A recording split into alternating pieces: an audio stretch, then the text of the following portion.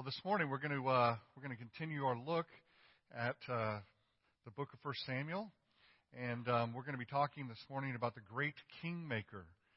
And what we really need to do as we get started is remember a little bit of where we've been to understand what is happening here in chapter 9 and the first part of chapter 10 of 1 Samuel, because the setup happens in chapter 8. You'll remember, if you think back to what went on in chapter 8, is the core idea there was that the people were longing for a king. They wanted a physical king. And the reason that they wanted a king was because they wanted to be like all the other nations. Everybody else had a king. And so Israel had this longing for a king. And you'll recall that they requested this of Samuel, and it upset Samuel. It really made him not happy, and so he went to the Lord. He prayed to the Lord. And the Lord sort of informed him. He informed Samuel of the people's misguided obsession with having a king, and he told Samuel what it was that he was supposed to communicate to the people. And essentially what Samuel was supposed to do is deliver the bad news that earthly kings usually are awful. Okay? That was generally the bad news. And here's how he was supposed to deliver that. He was supposed to tell them, look, they're going to raise your taxes. They're going to take your young sons and they're going to enlist them in the armed forces. They're going to take your property. They're going to mine your land. They're going to take all the good things for themselves because that's what kings do. And so Samuel was supposed to then take this information and he was to give it to the people, and he did. And what did they say? We want a king. We don't care about all that. They did not have ears to hear.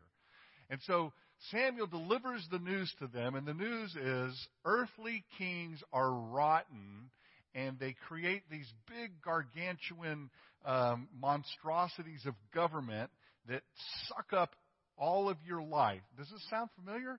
And and they are inherently bad.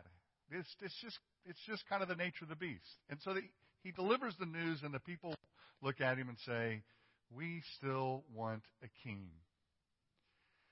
And the Lord comes to Samuel, and he comforts him, and he tells him this: Samuel, remember, it isn't you they're rejecting. It's me. And here's how he said it. Listen to all that the people are saying to you. It is not you they have rejected, but they have rejected me as their king. As they have done from the day I brought them up out of Egypt until this day, forsaking me and serving other gods, so they are doing to you. Now listen to them, but warn them solemnly, and let them know what the king who will reign over them will claim as his rights. The important thing to take out of chapter 8 as we move into 9 is this: God was their king. And down through the ages, as he indicates, he had shown them who he was, his care for them, how he would protect them, how he would watch over them. And it was clear in the way that he brought them out of Egypt, clear in the way that he stayed with them. He went with them in the wilderness. He gave them himself. He gave them the tabernacle, and he descended upon that in the pillar of cloud. They saw his physical representation. They saw the way in which he crushed their enemies. And yet, they always seemed to want to chase after another king or another god. They wanted the physical king. They wanted a physical king because they believed that is how the Philistines, their new arch enemy, would be crushed. And that sets the stage for chapter 9. When you move into the beginning of chapter 9, this will delight you. I have a 1-point sermon today. Is that nice? Could be.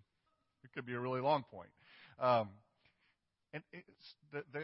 So I titled the sermon "The Great Kingmaker," and the first and only point is right here, as we think about it, is I want you to see His quiet providence. So think about, we're coming out of chapter 8. The people want a king. We have this great setup.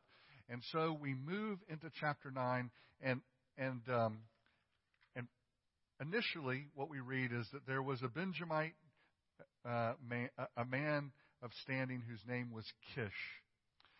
And what we know right out of the gate is this man Kish is really kind of a nobody, okay?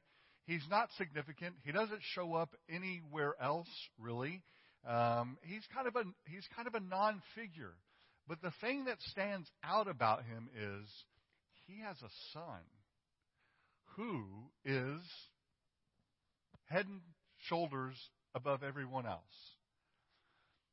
If you've ever wondered where you get that phrase, you probably get it right here, right? He was head and shoulder. You know, sometimes we say that about somebody, and they're not literally head and shoulders above everybody else, but they stand out. They have great qualities, okay? And Saul, this man's son, stands out. And he stands out for a number of reasons. Verse 2. He was an impressive young man without equal among the Israelites, a head taller than all of the others. So the author sets up this young man, Saul. But there are several other things about Saul that we begin to learn as we make our way through the chapter. The first is Saul, as the son of Kish, is very much unlike the other sons that we've already been introduced to in the first 8 chapters of 1 Samuel. In the first 8 chapters, we've been reminded of the sons of Eli, Hophni and Phinehas. Remember them? And remember what happened to them? So we have Eli, the priest, and his sons who were serving the Lord at the tabernacle, and they were awful. They were not like their father. They did not love the Lord. They did not lead the people in righteousness. And then we learned in just the previous chapter that Samuel had the exact same situation. His sons were terrible. You know, I was telling somebody this week as I read through that, how terribly discouraging is that? And how terribly humbling is it to parent, right? Because here, clearly, in the person of Samuel, is a godly man. At long last, Israel has a godly leader. And he led well, and he was faithful to the Lord. All indications are that he did it the right way. And yet his sons didn't share his passion for the Lord. That's heartbreaking. Saul comes along, and Saul is unlike those other sons. The passage tells us that he listens to his father. He follows his father's lead. He does the job that his father gives him to do. He goes and he sets out. He's actually, at one point in the passage, he's concerned about his dad's worry. So let's just follow the story a little bit. The story in verse 3 picks up this way. There are some donkeys. Kish, who was wealthy, has some donkeys. And the donkeys go missing. And so Samuel and a servant are sent to go find the donkeys.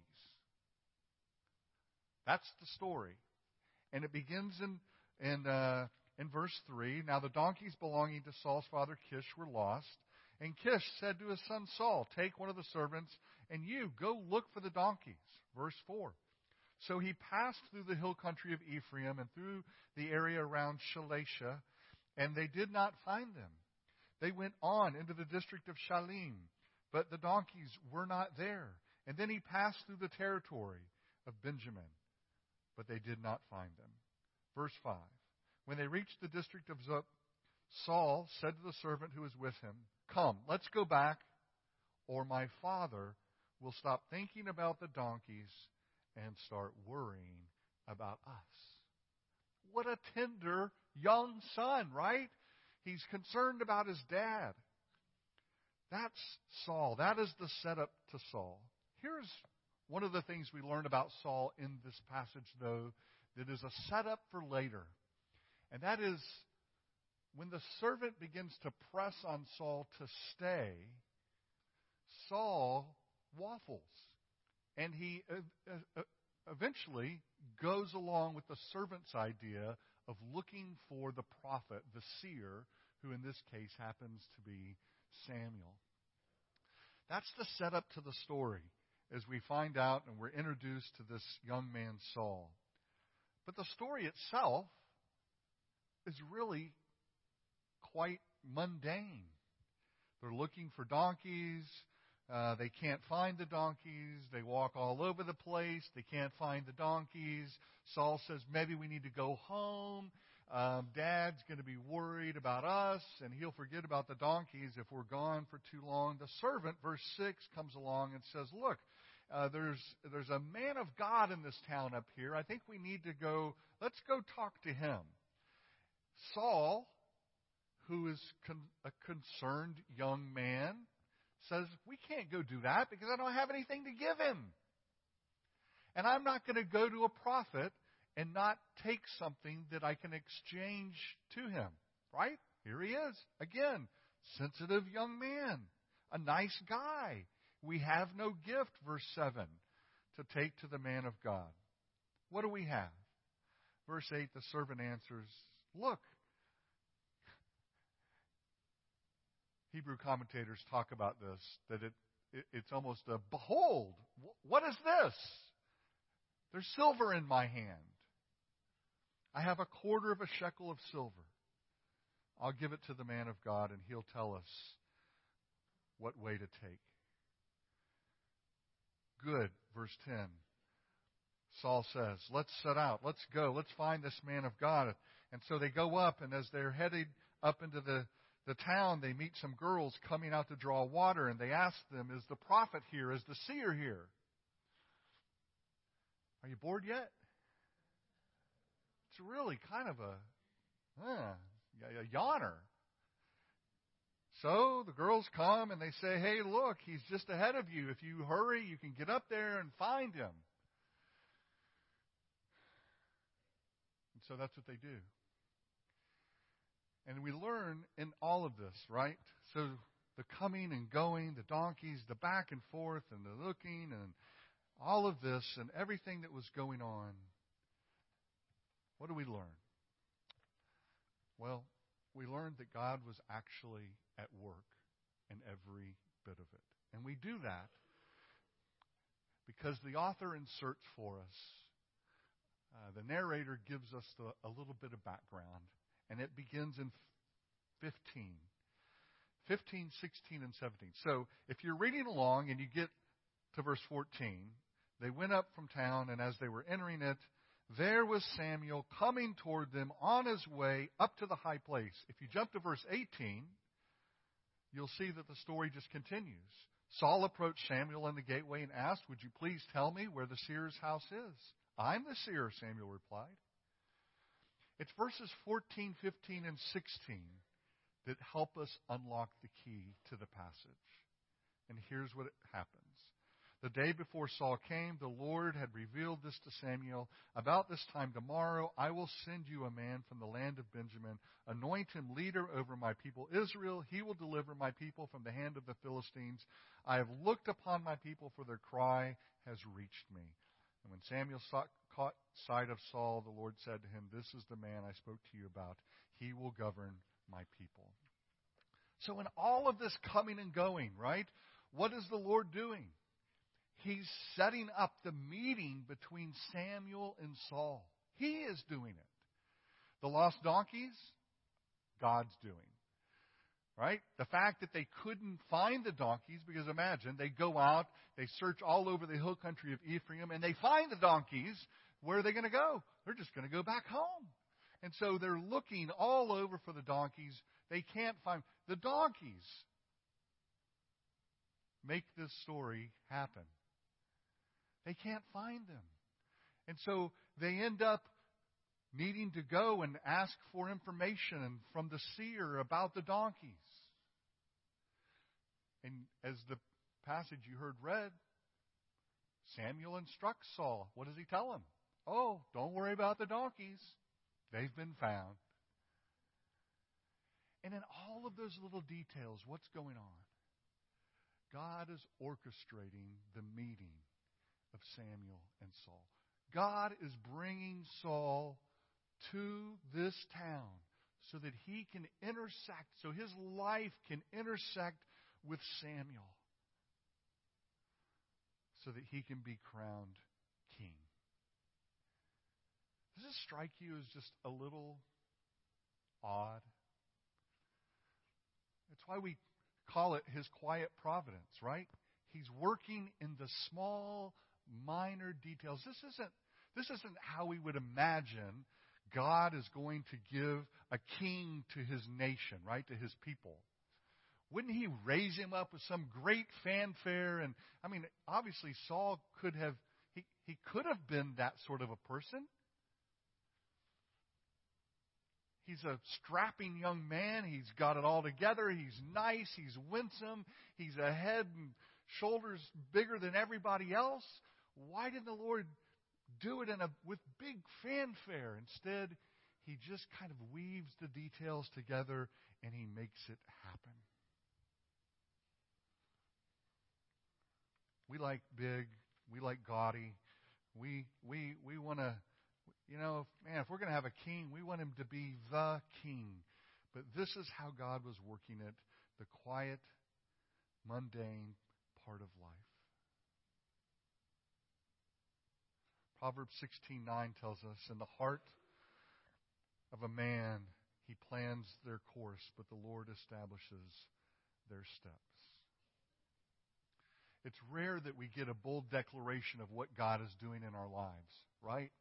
Typically what happens is things happen in life and we're able to kind of look back on it and we kind of faintly see that the Lord was working those details out. I have a couple of those in my life. One of those took place when I was exiting the Air Force as a young enlisted guy, 22 years old. So I had gone to Turkey. I was there. A guy shared the Lord with me. He was with the Navigators. He's on his last tour in the Air Force.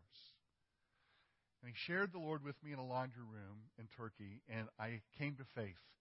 And so this guy discipled me, Dave Nickerson.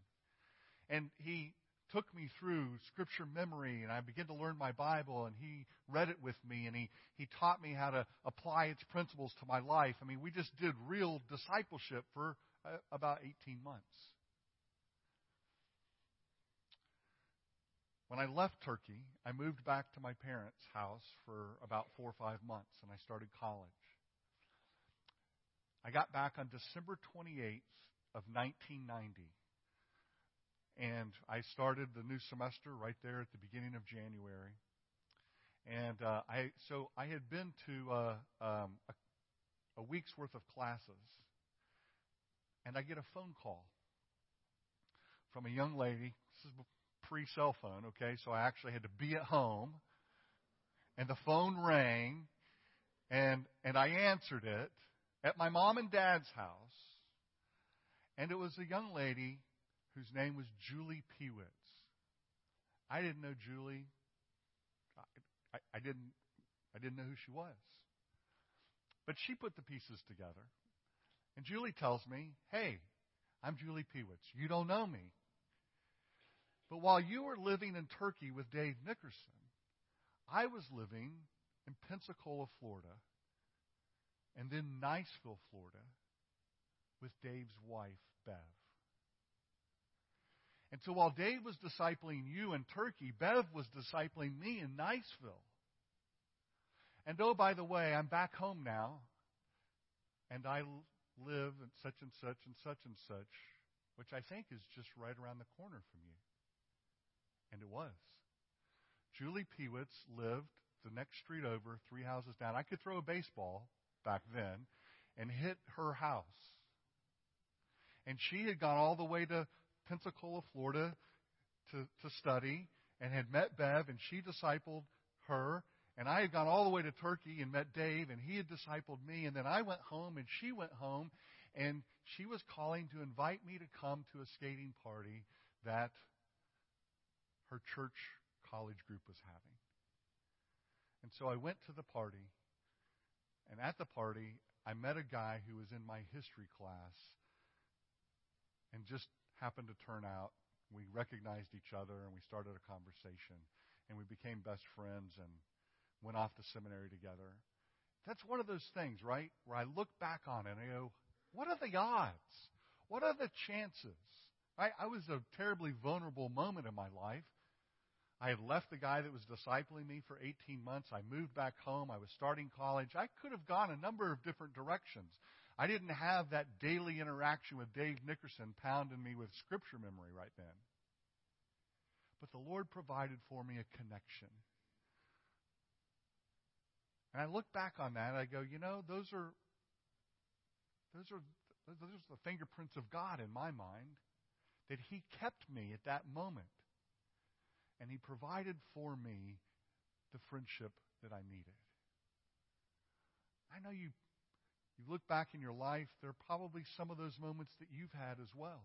Moments where you can see God was orchestrating what you couldn't have orchestrated, doing for you and in your life what you couldn't have done, to keep you safe, free from harm, out of danger, perhaps in the right church, some circumstance. And that's what the Lord is doing here in Saul's life as He brings Saul and Samuel into contact. God's providential hand. Usually, we're only able to see it from a distance. So what do you do if you can't see it in the midst of that? Where do you go? Well, here's what you do. You keep looking for the donkeys. You keep searching. You keep doing the next thing in front of you, right?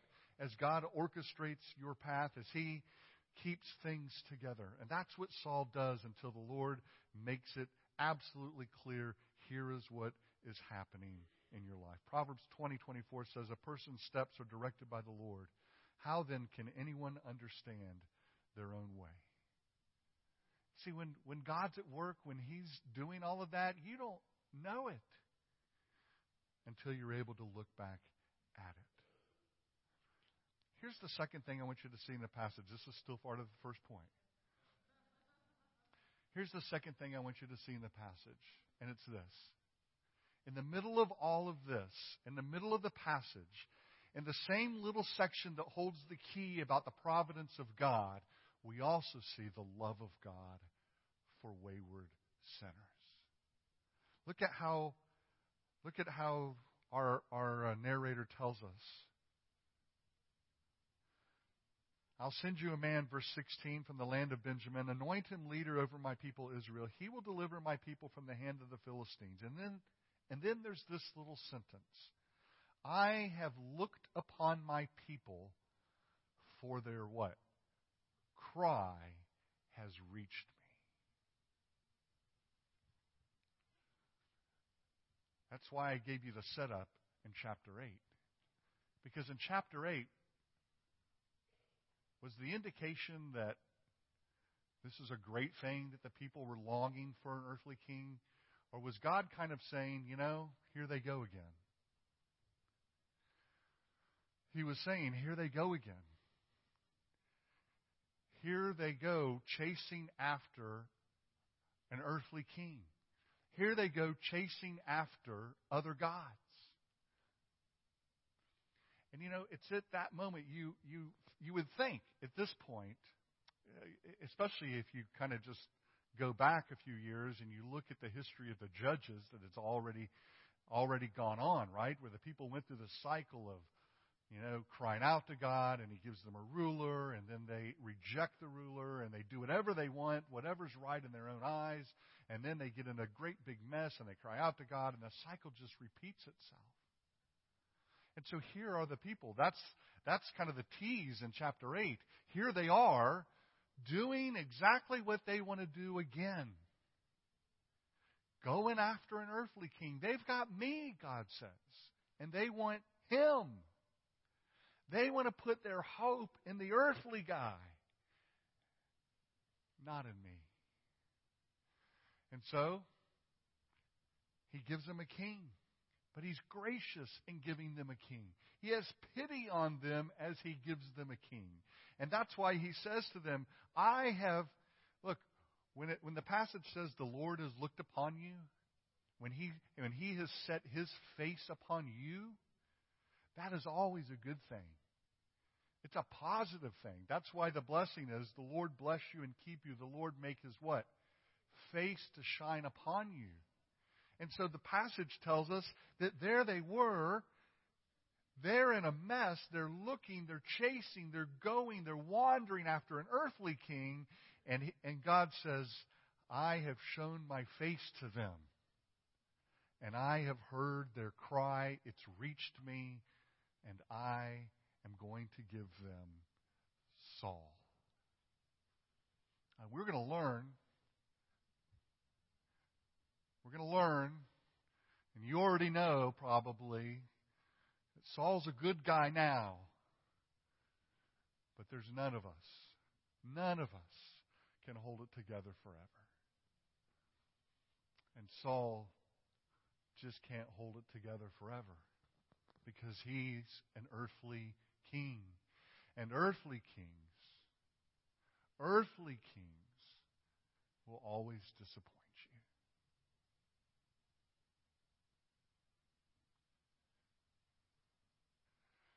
Earthly kings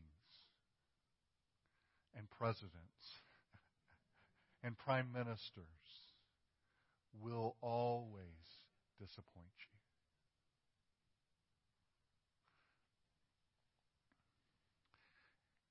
And Israel will be disappointed. But before they're disappointed, before their heart gets too wrapped up, God gives them a good man in Saul. He heard their cry, he showed his face to them, and he gave them, at this point, what they don't really deserve. And isn't that the case for us? He heard our cry, he knew our plight, and he gave us, at the point of our greatest need, exactly what we didn't deserve. A heavenly king. A king that would love us. A king that would come down and live perfectly and give his life for us as a ransom. To pay the penalty for us. To secure our righteousness. That's why in the Bible, when Paul says, while we were yet sinners, you see that? Christ what? Died for us. While we were at the point of our greatest need, while we're the moment of greatest hypocrisy in our lives, while we're chasing earthly kings, he's sending the heavenly king to ransom us.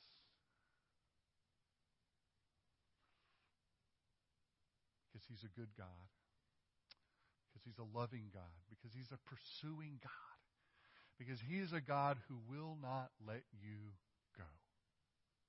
And then all along the way through your journey, he provides for you.